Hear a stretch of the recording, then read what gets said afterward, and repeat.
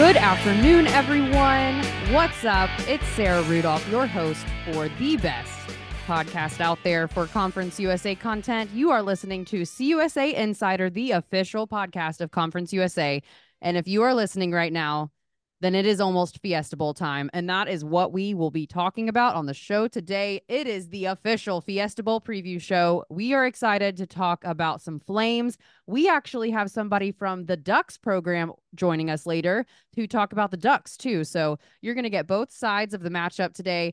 And it's back. He's back. The threequel. Jordan Stepp is with us today on the podcast to talk about the Flames. Hi, Jordan. How is it going? Hi, Sarah. I'm doing great. Obviously, very excited to be here. This is a wonderful situation for both the Flames and Conference USA as we get ready to jump into some VRBO Fiesta Bowl conversation. So let's get it. I am also very, very excited. We have been talking about this in the office a lot. It is Conference USA's very first appearance in a New Year's Six bowl game. The Liberty Flames' first year in Conference USA after being an FBS independent for so many years, and they go undefeated. They win the Conference USA football championship, and they are representing CUSA in a New Year's Six bowl at the VRBO Fiesta Bowl in Glendale, Arizona on January 1st. What else can you say about that? Well, first of all, I mean, it's really an unbelievable season just in general. Forget the Fiesta Bowl, even if that wasn't there right now. 13-0. Talk about head coach Jamie Chadwell, who was co-coach of the year in Conference USA. His first year in Lynchburg, leading the team to an undefeated season. I mean, I think we all know how difficult it is to go undefeated. You deal with injuries, you deal with all sorts of things that come up from a variable standpoint throughout the course of a long season, 13, 14 weeks, when you get that bye in there.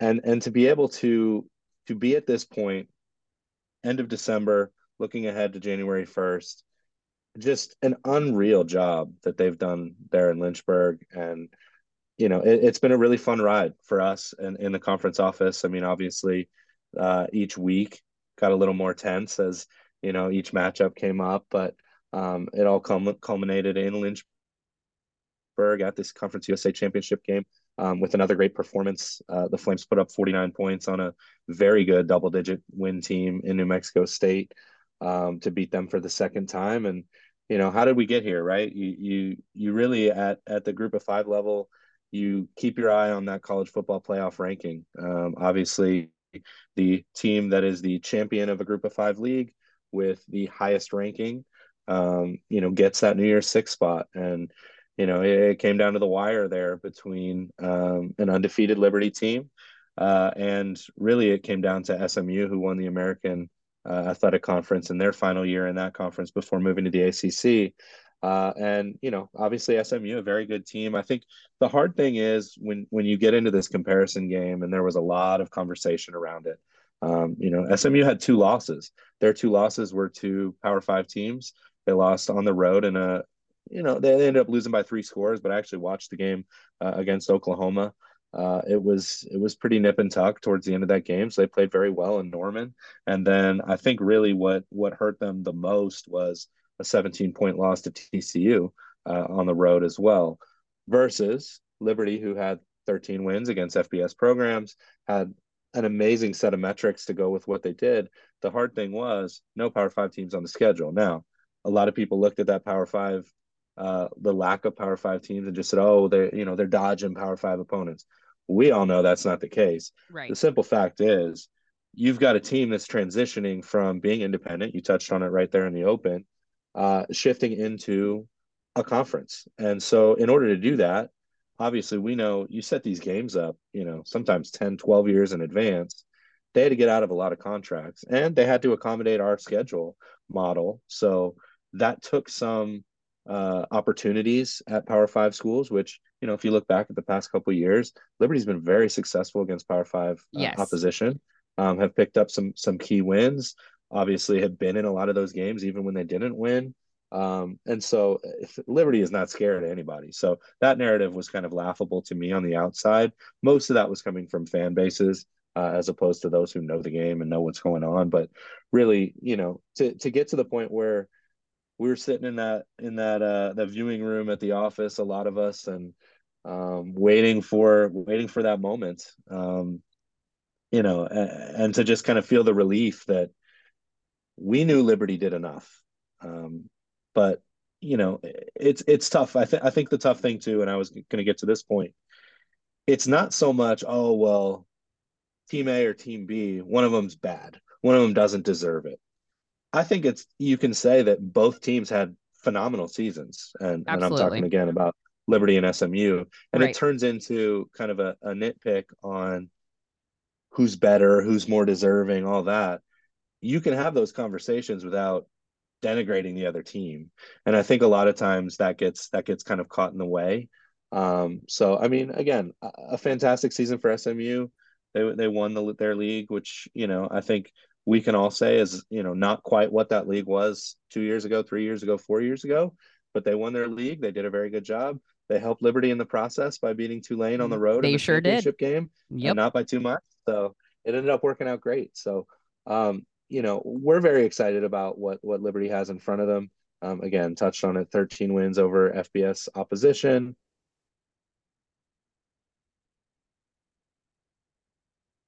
They're one of only four undefeated teams in the entire country. Just kind of shattering everything, right? On their way to now the VRBO Fiesta Bowl against a perennial national championship contender in number 8 Oregon. I think it's going to be a very exciting environment in Glendale. I think you're going to get with the proximity to Eugene. I don't think it's a terrible trip down for those folks. And then I'm interested to see how many make the cross country journey from Lynchburg for this historic event. But it's going to be a lot of fun. I'm looking forward to it. I think you look from a statistical standpoint, and you've got Liberty. We all know about what Caden Salter can do. He's going up head to head with one of the best quarterbacks in the country in Bo Yes. Nix. You've got, Liberty's the number one rushing team in the country. You've got, Oregon not far behind in a lot of other categories. And then you look at scoring offense, Oregon is slightly above Liberty. Liberty's in the top 5 there. Total offense, Liberty's in the top 3. Oregon just ahead. So I mean, you've got two just explosive offensive attacks. They're Yeah. going to be going against each other, and it's shaping up to be a really fun one. One of the things I love about the Fiesta Bowl too, I mean, there's precedence here where you've got the group of 5 team coming in, arguably my favorite college football game of all time, the 2007 Fiesta Bowl. I believe that was the Tostitos Fiesta Bowl with Boise State and the Statue of Liberty play. That's a game Beautiful. I remember I bought it on iTunes back in the day. I've watched That's that funny. game probably 40 times. Jordan, you just dated yourself a little. I'm just letting you know. That's okay. I have no shame in my game. I'm excited though. Like there's that game, and then you look at 2014. You had UCF pick up a win in that game from the same, from a similar spot, and they ended up in 2014 knocking off Baylor 52-42 in a really exciting game as well. So why not Liberty? I know a lot of people on the surface look at it and you say, oh, well, they're playing this, blue blood type program in Oregon, which, they're pretty new to the scene as a blue blood. But they have been phenomenal over the course of the last, 20 years in what they've been able to do at building their program. And why not Liberty? Why wouldn't they have a shot in this game? I think they're going to have to play about as perfect as they can, but you're aiming to do that anyway. Right. I think what gives me confidence looking at that is their ability to score points. This isn't a team that's solely built on defense or on one side of the ball. So I think they're going to be able to compete. And I think, the longer you hang in a game, the better opportunity you have to go and steal it or go and win it just outright. And I think it's going to be a lot of fun. I think those kids are going to be really fired up to play. We got to be around that program in the week leading up to the championship game. It's a group that really has a goal in mind, and they're not done. They're going to go out there and give it their best, and that much I know. Coming from that coaching staff, obviously that starts with Coach Chadwell.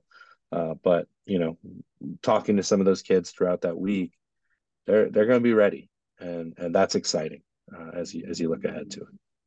Yeah, absolutely. And you touched on some really good stuff there. One of the things that I kind of wanted to go back to is you talked about us in the conference office waiting to see where Liberty was going to fall, what was going to happen, us all gathering in the what we call the bridge with all of our TVs on the wall there, waiting for the selection show to show the group of five matchup on that New Year's Six Bowl. And this is, I mean, this is what CUSA Insider is about being able to give you guys an inside look into what we're doing at Conference USA, what the conference office looks like.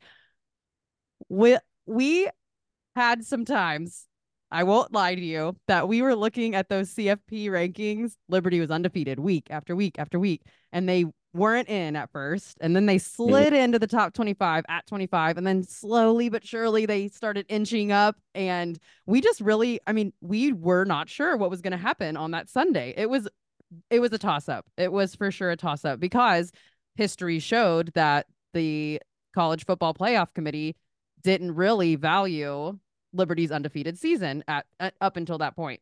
And so we definitely had some days in the office that we were all looking at each other like, oh gosh, what's going to happen? We think Liberty deserves it. Does everybody else think Liberty deserves it? And we are very, very excited to have them representing us on New Year's Day on January 1st. And I know you have a huge hand in telling the college football playoff committee, here are the reasons why Liberty should be in. So we thank you for your work on that part for sure. Well, thank you. I thank Liberty for making it easy to be able to share those stats and all the metrics we could come up with to share with our committee representatives as we went through that process.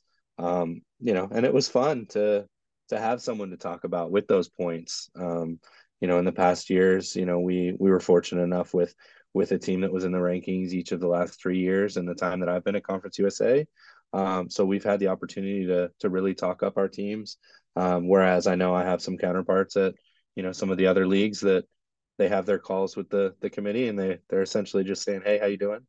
Hope everything's good." They don't necessarily have that team to talk about, and so Liberty made that easy on myself and on Trey. I know we certainly try our best to put that out there in the best possible way, and then it falls upon our representatives there to really share the information, and they have their discussion in that room with the committee, and we're thankful and grateful that they saw the value in what Liberty did. I think to your point, looking at that day when we were sitting in the office, you get that top four beforehand, and I got a little nervous, I'm Yep, not gonna me lie, too.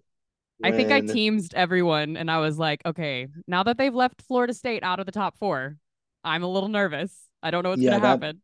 that made me feel a little apprehensive, to say the least. I still felt a lot of conviction in the thought that they deserve to be there and should be there, but that was like, ooh, I don't know. They're not valuing an undefeated ACC season. Yeah. Now, there are certainly different variables there as well. You've got a quarterback who unfortunately got injured, and that you hate to say it, but it factors into that conversation and that decision. And I think that's what the committee ended up kind of leaning on the most is the fact that yes, they went undefeated and they were 13-0 and they did what they were supposed to, but they're not bringing that same team to a CFP semifinal. Yeah. And you say that about Florida State. SMU had a similar situation as well, They did, they did, with a which quarterback that went down.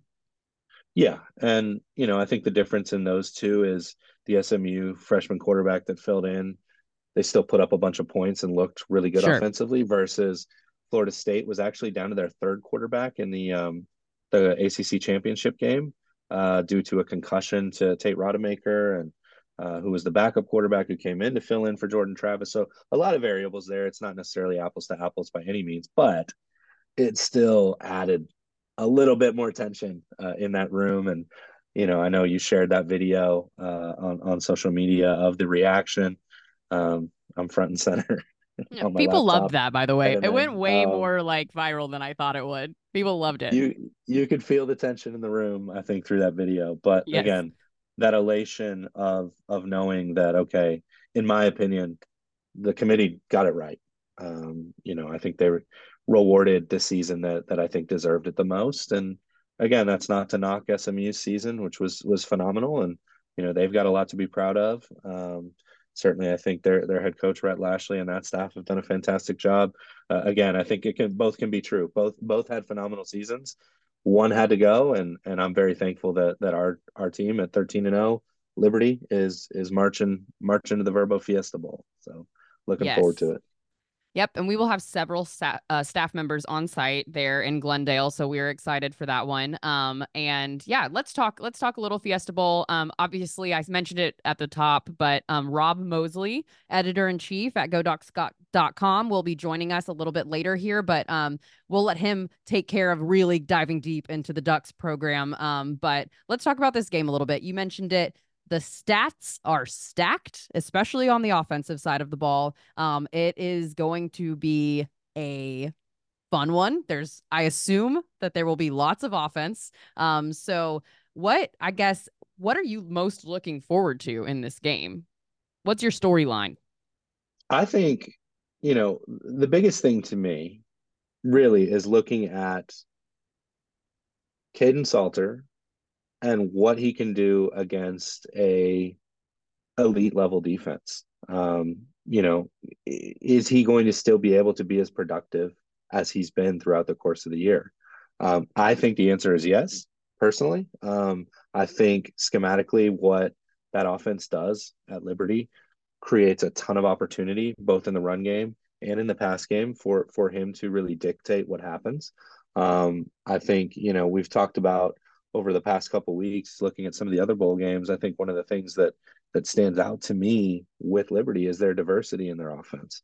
They're not just beating you one way; they're doing it in a variety of ways. It's even if you look back to what Coach Chadwell did during his time at Coastal Carolina and some of his previous stops, it's essentially a triple option type of offense. Not in the traditional sense, because they work a lot more pass into that, but in theory, you've got a lot of different ways you can go on each individual play.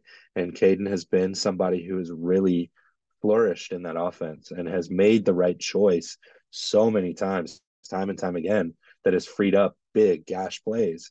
And so I think that's one of the biggest storylines. The other, on the flip side, you've got a guy in Bo Nix who's incredibly experienced, obviously played at Auburn prior to his time in Eugene, but a guy who was a Heisman finalist. I think he finished third in the Heisman Trophy race.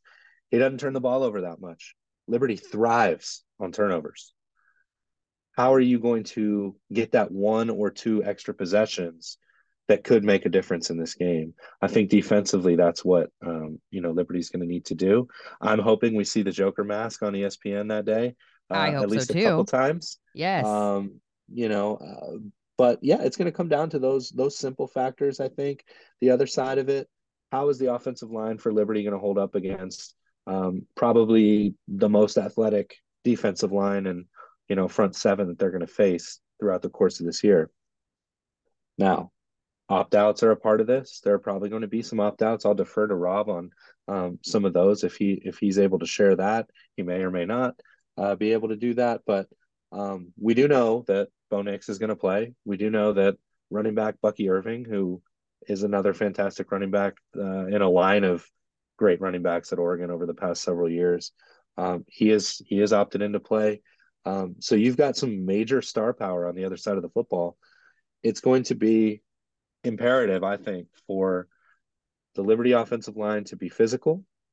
And then you look at the other side of the ball. I just talked about Bo Nix and Bucky, and Oregon's got a Joe Moore Award finalist offensive line.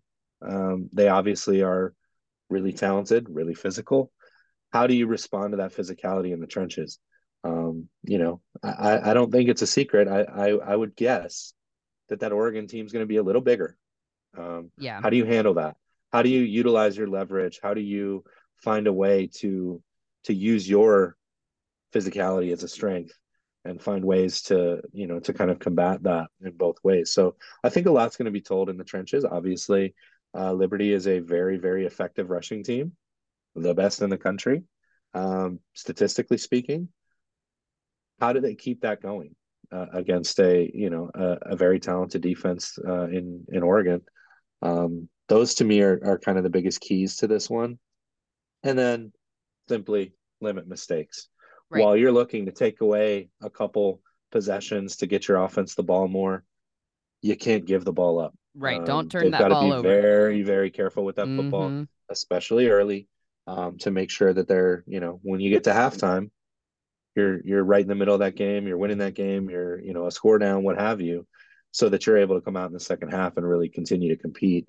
They're going to have to play clean football. I don't think there's any secret there. But again, I think Liberty's got what it takes to really be in this game. Now, I may differ from a lot of the national folks who look at the game and just, do the simple thing and go, oh, a group of five team against a power five. How many times have we seen it happen? I just touched on a couple in the Fiesta Bowl by Right. itself. It happens. You've got very good football teams that play in a game like this. They get very motivated. Maybe the other team isn't quite as motivated. Maybe they are. I don't know. I'm interested to hear what Rob's take is on the mindset of that football team because I think that team thought they were going to the CFP playoff. Yeah, They had for it set in sure. front of them. They, had two cracks at Washington, lost by a field goal in both instances, including the Pac-12 championship. Um, you know, so how motivated are they to be there? Now, the fact that a Bo Nix and a Bucky Irving say they want to play in this game tells me that they've got some motivation. But Exactly. Yeah. you never know. You don't know how that carries across the whole team. I think Dan Lanning's a phenomenal football coach. I don't have any doubt that he'll have that team ready to go, but that is a variable that comes into play sometimes in these types of matchups, which you can take advantage of if you're in the position of Liberty. So, I think running game is going to be key. Caden Salter taking care of the football and finding ways to continue to spread the ball around in the run game and the pass game are going to be very key for Liberty as if they want to be successful and not letting the moment be too big. It's a big moment. This is a Yes. historic moment for Liberty's program. Um, it's a historic moment for Conference USA. It's a moment where a lot of these student athletes are going to walk onto that field. That's an NFL field. That's a huge stadium. It's going to be loud. The lights are bright. You're on ESPN in prime time or not prime time, but it was prime time for Still, me as I it's was New Year's growing up. Day. I was always watching bowl games on New Year's Day with Yeah. my dad, with my family, and it's a huge moment. Don't let that moment be too big for you. It's still just a football game, right? And I have a feeling that Liberty's going to be ready for that moment. Yeah. Just again, being around that group, it feels like they know what they need to do to get themselves ready for these games. And I trust in what Coach Chadwell has been able to preach throughout the course of the year. And it's a very exciting moment for these student athletes, for these coaches, for the fans of Liberty, and for us as well. So Hmm. I'm like I said, I hope you can take the excitement out of how I'm talking here. Yes. I'm feeling it. I'm fired up. I'm ready to go. Get me on the plane. Let's do it. Yes, we are very excited. And one thing I just want to touch on really quickly before we get over to Rob is Coach Chadwell touched on this, but he's just got some guys on his team who make plays. The play breaks down. Maybe it looks like there's nothing that they can do. Hayden Salter's in the backfield. He finds a hole. He runs it 50 yards down the field. And then you've got Quentin Cooley who can do the same thing. Just make holes happen. Just find this little itty bitty hole and rush right through it. And then CJ Daniels, man. I mean, that guy has some hands. He catches some great balls that may look like they're going nowhere and somehow he comes up with it. And so I think, Coach Chadwell, like I said, has touched on it. He's got playmakers on his team. He has guys who show up in big moments. They have great offensive line play. Hayden Salter is well protected in that backfield. And so I think it's going to be a really good game. Like you were talking about, I love the quarterback play that we are going to see in this game. I hope Caden It's has going a to be great, great. yeah, I hope Caden has a really great game because he is, he doesn't get as much publicity maybe as, some of these Power Five guys. But I mean, he is really, really good. He is so, so good. And I'm so excited for him to be able to show out on a national stage as well. Yeah, and it's a massive platform for a lot of these kids to really showcase what they can do for an audience. A general college football audience is going to be tuning into that game, as opposed to just the fan bases of both these teams. And it's an opportunity for them to show out and have everyone see what we've seen all year. And I think that's very exciting. And, from a mentality standpoint, I feel like they're going to be ready for that. All right, guys, that's all we've got on our preview just for the Flames. But like I said, Rob Moseley will be joining us in just a moment to talk about the Ducks versus the Flames in the VRBO Fiesta Bowl on January 1st. So stay right here and we will be right back. All right, guys, joining us now, we have Rob Moseley, editor-in-chief for Oregon Athletics. He is a Eugene, Oregon guy, folks. He's been with the Oregon program for 10 years. He worked at a newspaper there in Eugene for a few years before that, and he is a graduate of Oregon. Rob, thank you so much for joining us today. Yeah, happy to be here. Thanks for having me. Well, I am so excited to get to talk about this Oregon Ducks program, something that, we've seen on national television a few times in our games or in games this year, but that Jordan and I don't necessarily know the ins and outs of these players. So we're excited to have you here to discuss that. So obviously, you guys have been prepping for the upcoming Fiesta Bowl, and I just want to get your insight into this program. So what can you tell us about the Ducks and, their preparation for this Fiesta Bowl? Well, I think there's a huge X factor that developed for Oregon this postseason, and that's Bo Nix's decision to participate in this game. I think a lot of fans maybe expected him to immediately turn his attention to the draft, as some other players have done. But almost immediately after the matchup was announced, Bo told the team he was going to participate. He participated in the first several practices. The practice resumed this past Friday, and he was at the helm. So I think that's just a huge thing. It's a huge statement to the team, a huge statement to Oregon's fan base about what this game means to him and what it should mean to them. Obviously, in this day and age, for a lot of programs nationally, and I think Oregon's amongst the handful in that group. When the playoff is out there for you and you fall short of that, there's some disappointment, obviously.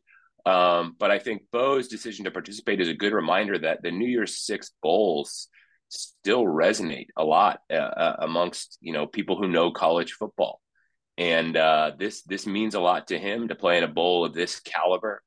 And so then you see a guy like Bucky Irving, the running back who has declared for the draft, but he's participating. Brandon Dorless, big time D lineman, he's got a bright future ahead of him. He's going to get drafted. He's participating. So again, not everybody is. There are some opt outs from this Oregon team, but I think that just completely changed the flavor of this month and the buildup for this game from Oregon's perspective when Bo Nix made that decision.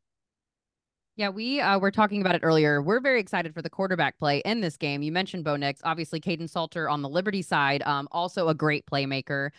So tell me a little bit more about Bo Nix. He seems like such a nice guy. I kind of want to know about Bo. Tell me about Bo, his on and off the field prowess. Yeah, I was fortunate enough to get to go to Las Vegas with him earlier this month to accept the Campbell Trophy as the top scholar athlete in college football. And get to spend more time around him than I had previously. I mean, he's obviously a highly productive player, but he is a great guy too. And the memes about his age are a little out of control. I mean, he's not any older than most of the other Heisman finalists, for instance, and there's certainly older players in college football. But I think part of that owes to the bearing that he carries himself with, and just the maturity that he shows, the way he handles himself off the field. He is already married. His wife Izzy's delightful, and she was along on that trip too. So, he really is. Working at college athletics is so great because the maturity range in that age group is so vast. Yes, it is. So many kids show up as in football, at least show up as boys and leave as men. But some show up as boys and leave as boys, and some show up as men and leave as men. And I think Bo was one of those guys who was kind of a grown up when he first got to Auburn, and that's only he's only grown from there. And again, just the bearing that he carries himself with, and how that translates into the leadership role he plays on this team. I mean, everybody looks to him in terms of his work ethic, his demeanor, how he handles himself under pressure, all of that. And I just think he's developed a ton as a player too. I mean, he had that reputation when he got here of, oh, there's good Bo and there's bad Bo. And in the 2 years at Oregon, I think thanks, in no small part to the coaching of Kenny Dillingham last season and then Will Stein this season, the two offensive coordinators he's played for here, they've helped. But he's grown as a player too. And at Oregon, we just haven't seen bad Bo really. I mean, he's had a couple throws he wants to take back, but any quarterback could say that. He's really been so productive. You see he potentially could finish, with the highest completion percentage in college football history, depending how things go in the bowl game. And I think that just reflects his decision making, the system. His comfort, his level of comfort in this system, but also his decision making in it. I mean, he's so efficient. It's really, really impressive. Now, one of the things that Sarah and I talked about when touching on Liberty, specifically on the defensive side of the ball, is they thrive on creating turnovers. Oregon, on the flip side, one of the best in the country at not turning the ball over. And, a lot of that, I think, goes back to what you were just talking about with Bo specifically in his decision-making and, ability not to make a lot of mistakes. But what can you say about the ability for the Ducks to take care of the football and make sure they're not giving extra possessions away? Yeah. If you'll allow me to overgeneralize a little bit, there's just two factors that are beyond, anything else. One is Bo's efficiency, to your point. I mean, he just has avoided making mistakes. I mean, at least one of his interceptions even this year was a ball that, hit a guy in the hands and, deflected and got picked off. So it's, even the small total of interceptions he does have, doesn't really reflect how good he's been about taking care of the ball. The other thing is Carlos Loughlin, the running backs coach, has been phenomenal at coaching ball security with his guys. Every running backs coach I've ever covered has preached ball security, no doubt about it. But I think the results reflect, that his message has gotten through to his guys. I mean, they really take care of the ball. I mean, it was halfway through the season before Oregon lost a fumble, I think, if I'm remembering right off the top of my head. So, just those two factors, Carlos Loughlin's ability with his running backs to really preach ball security, and then Bo Nix's ability to make good decisions and keep the ball out of trouble, really reflect that low turnover total. But obviously, I mean, as we all know, that can be the biggest X factor in a matchup, and particularly a matchup, like this one we're looking ahead to in this bowl game. And obviously the odds are what they are. The point spread is what it is, and that margin can shrink real quick if you can create a couple of turnovers. If Oregon makes a couple mistakes, or if Liberty really just makes a couple plays, which can happen. So certainly, I think that's a factor we're all going to be looking for once the game kicks off. You mentioned it a little bit before. Could you tell me, I guess, a little bit about what the emotional ride it was for Oregon at the back half of the season? Obviously, losing to Washington in the Pac-12 championship, not getting that national championship hopes that the top four hopes that they had all season. But like you said, making it to a New Year's Six Fiesta Bowl. Can you tell us a little bit about, was there a little bit of I guess down emotions for a hot second in the locker room, and then just kind of turning the page towards this Fiesta Bowl? Yeah, well, I think you have to start with the fact that it was Washington, kind of Oregon's longest standing rival. Oregon State, there's sort of a fraternity there. It's your in-state team, and yeah, you want to beat them, but also there's not that hatred that there is between Oregon and Washington. And so the fact that Oregon's now 0-3 against Washington the last 2 years, all by 3 points. So it's close, but there's no real consolation in that. And so to lose to them twice this season, the third time in 2 years, to realize that Pac-12 title game, I mean, it probably had as much on the line as any non-national championship game that the Ducks have played in, at least that I've been around. Because if you win that game, you win the league, you beat your rival, you probably go to the playoff, although once the playoff rankings came out, who knows? But I think it's fair to say Bo Nix probably wins the Heisman, just the way things were trending going into that game. I think so all of that, all of that was lost. And so, yeah, it was tremendously deflating. And so, again, the decision by Bo Nix less than 48 hours later to announce that he was going to play in this bowl game completely flipped the momentum in terms of the emotions around the team. It's a counterfactual, so I can't tell you what the enthusiasm would have been like in practice last week had Bo not been around. But I think, we can all imagine logic dictates it probably would have felt a lot different. So again, that's why I just come back to in terms of the factors in this game, that one just looms so large for so many different reasons. Now, going off of that, what has your take been on kind of the fan base reaction to the news that Bo and Bucky and Brandon Dorlus and a lot of these key players are placing a premium on this game and, showing, I think, that it matters, obviously, to them, but has that kind of resonated within the fan base? Do you feel like there's going to be, a large migration down to Phoenix for this game from the fan base? Well, I think there's two different answers to that. And that one, that, yeah, certainly the excitement level, the enthusiasm for the game, the desire to watch it has spiked relative to what it might have been otherwise. Is that going to translate into a massive migration of fans to Arizona? I'm not so sure. This is a game Oregon played in only a couple years ago. Mm-hmm. And though a lot of us know different, I think to some fans that, it's kind of a consolation prize when you fell short of the playoff. Sure. And so that can be hard to swallow. And so,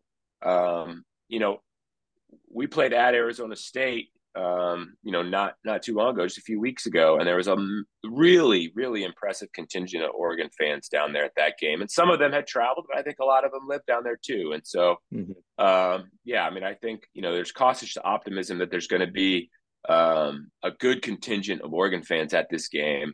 But again, with some of the factors that we talked about, some of the disappointment coming off that Pac-12 championship game loss, I think that's going to linger as well too. There's Sure. no doubt that's going to have an effect on some decision making.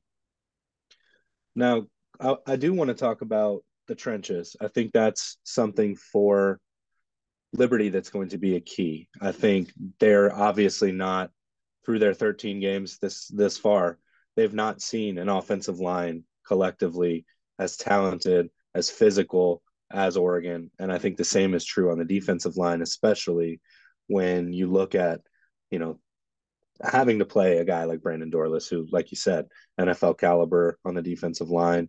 You've obviously got a ton of talent throughout the course of that whole defense, but specifically when you look at Liberty might be a little undersized there on both sides of the ball. What can you say about how well the offensive line is played? And then, I'm curious what your thought on the defensive side. Maybe not necessarily just the line, but kind of that front seven. Yeah, well, I mean, just a little bit of a history lesson for folks. Things started to change in terms of the reputation of this program, how it recruited, what it wanted to be known for when Willie Taggart took over as head coach in 2017. And, that wasn't the best year in Oregon football history, and he was only here in 1 year, and that left some hard feelings. But, he was really determined to make this program known more for toughness than it had been. I think Oregon got miscast a little bit over the years as only finesse. Right. There were some really good linemen on both sides of the ball that came out of this program, during years Oregon was playing for national championships, and you don't do that if you're soft up front. Sure. But again, overgeneralizations happen. I've been guilty of them in this very conversation. So, but Willie Taggart really wanted to turn that around. And then Mario Cristobal, he hired Mario Cristobal to that staff, and then he took over as head coach.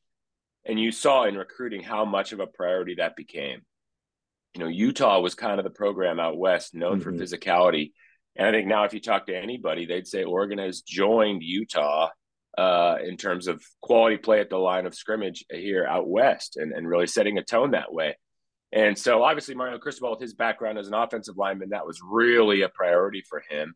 And so you're seeing the lingering effects of that now, even though now that he's in Miami, and the quality of offensive line play has been phenomenal. And this year's group was nominated for the Joe Moore Award as the best group in the country. I think they're finalists.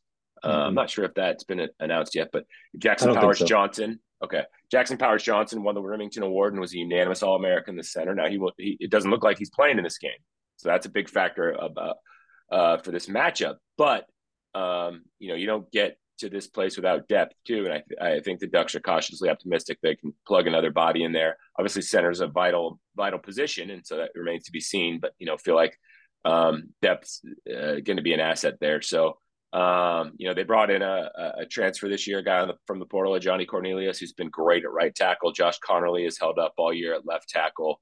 The interior obviously built around Jackson Powers Johnson, really, really strong. So that offensive line has just been phenomenal, and keeping Bo Nix healthy and not letting him get hit too much. That's been great. And then on the other side of the ball, obviously defensive line recruiting was a priority previously, but when Dan Lanning comes in, it obviously goes just to a different level. And so you see some guys coming through the portal, and Casey Rogers, Taki Taimani, but also some guys who've been here, Popo Amavai, Brandon Dorless, guys like that. And then at the edge positions, the recruiting the last couple of years has been phenomenal. Jordan Birch, a guy who came in through the portal, Mateo Uyangalele, DJ's little brother on the edge, a couple other young guys out there on the edge as well. It has really changed the tone for the Ducks up front. In year one under Dan Lanning, getting pressure on the quarterback was an issue.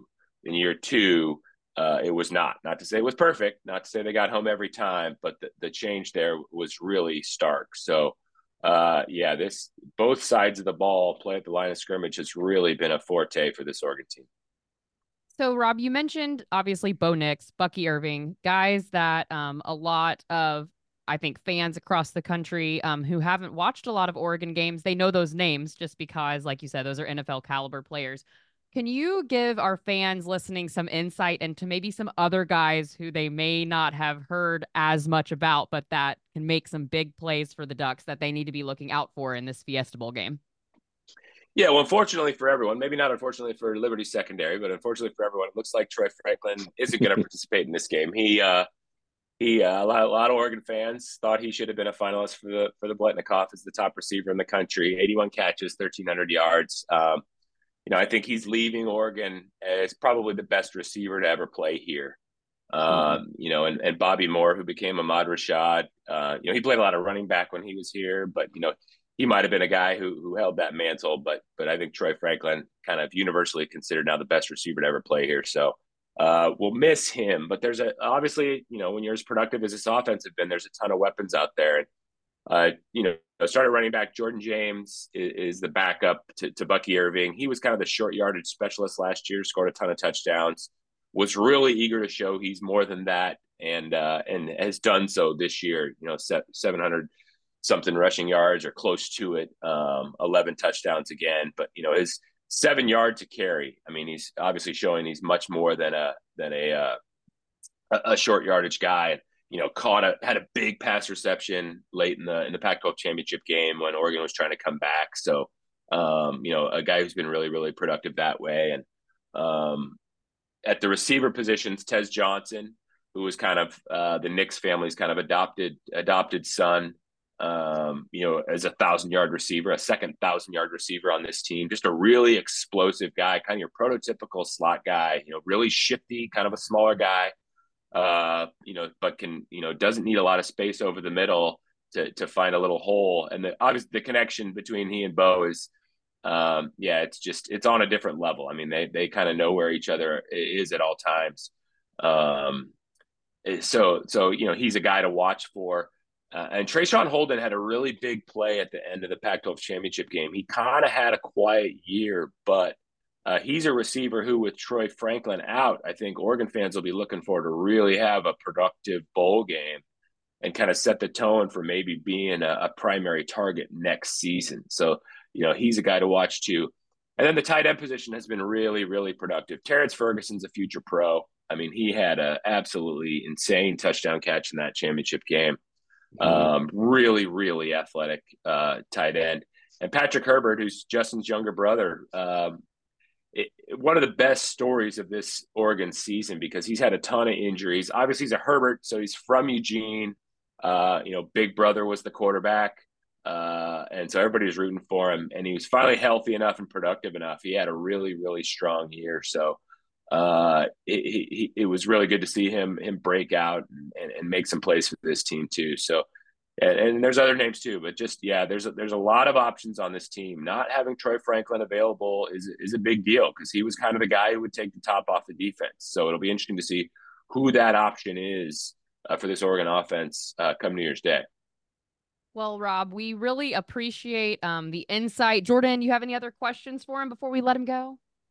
I do not. I just want to thank you again for your time and insight. We certainly really, really appreciate it. Yeah, it's a pleasure. It's good talking to you guys. Awesome. Well, thank you, Rob. Like I said, we will be excited, ready. Some of us will be there on January 1st at the VRBO Fiesta Bowl in Glendale, Arizona. You can catch that game, the Oregon Ducks versus the Flames, on ESPN at 1 p.m. Eastern. It's 12 p.m. Central. It's 11 a.m. local time there in Arizona. Is it 10 a.m. Pacific time? I don't even know. All right, 10 a.m. Yes. Pacific time. There we go. And you can catch that Give me game, Hawaii like time. we said. And yes, I do not know Hawaii time. Don't 8, do that to me, Jordan. 7, something like that. And yes, you can catch that game on New Year's Day on ESPN. If you can't be there, be on your couch. You're off of work. It's a national holiday. So we will catch you then. Thank you again, Rob. And we will see you next time. All right, guys, I think we have said it enough. Go watch the Fiesta Bowl. You know where to watch. You know when to watch. Set those alarms to make sure you're up from whatever New Year's Eve shenanigans you choose to partake in. Go subscribe to the podcast. Go follow us on social media. Go leave us a review, and go Flames. Thank you so much for listening to CUSA Insider, the official podcast of Conference USA. I'm Sarah Rudolph, signing off.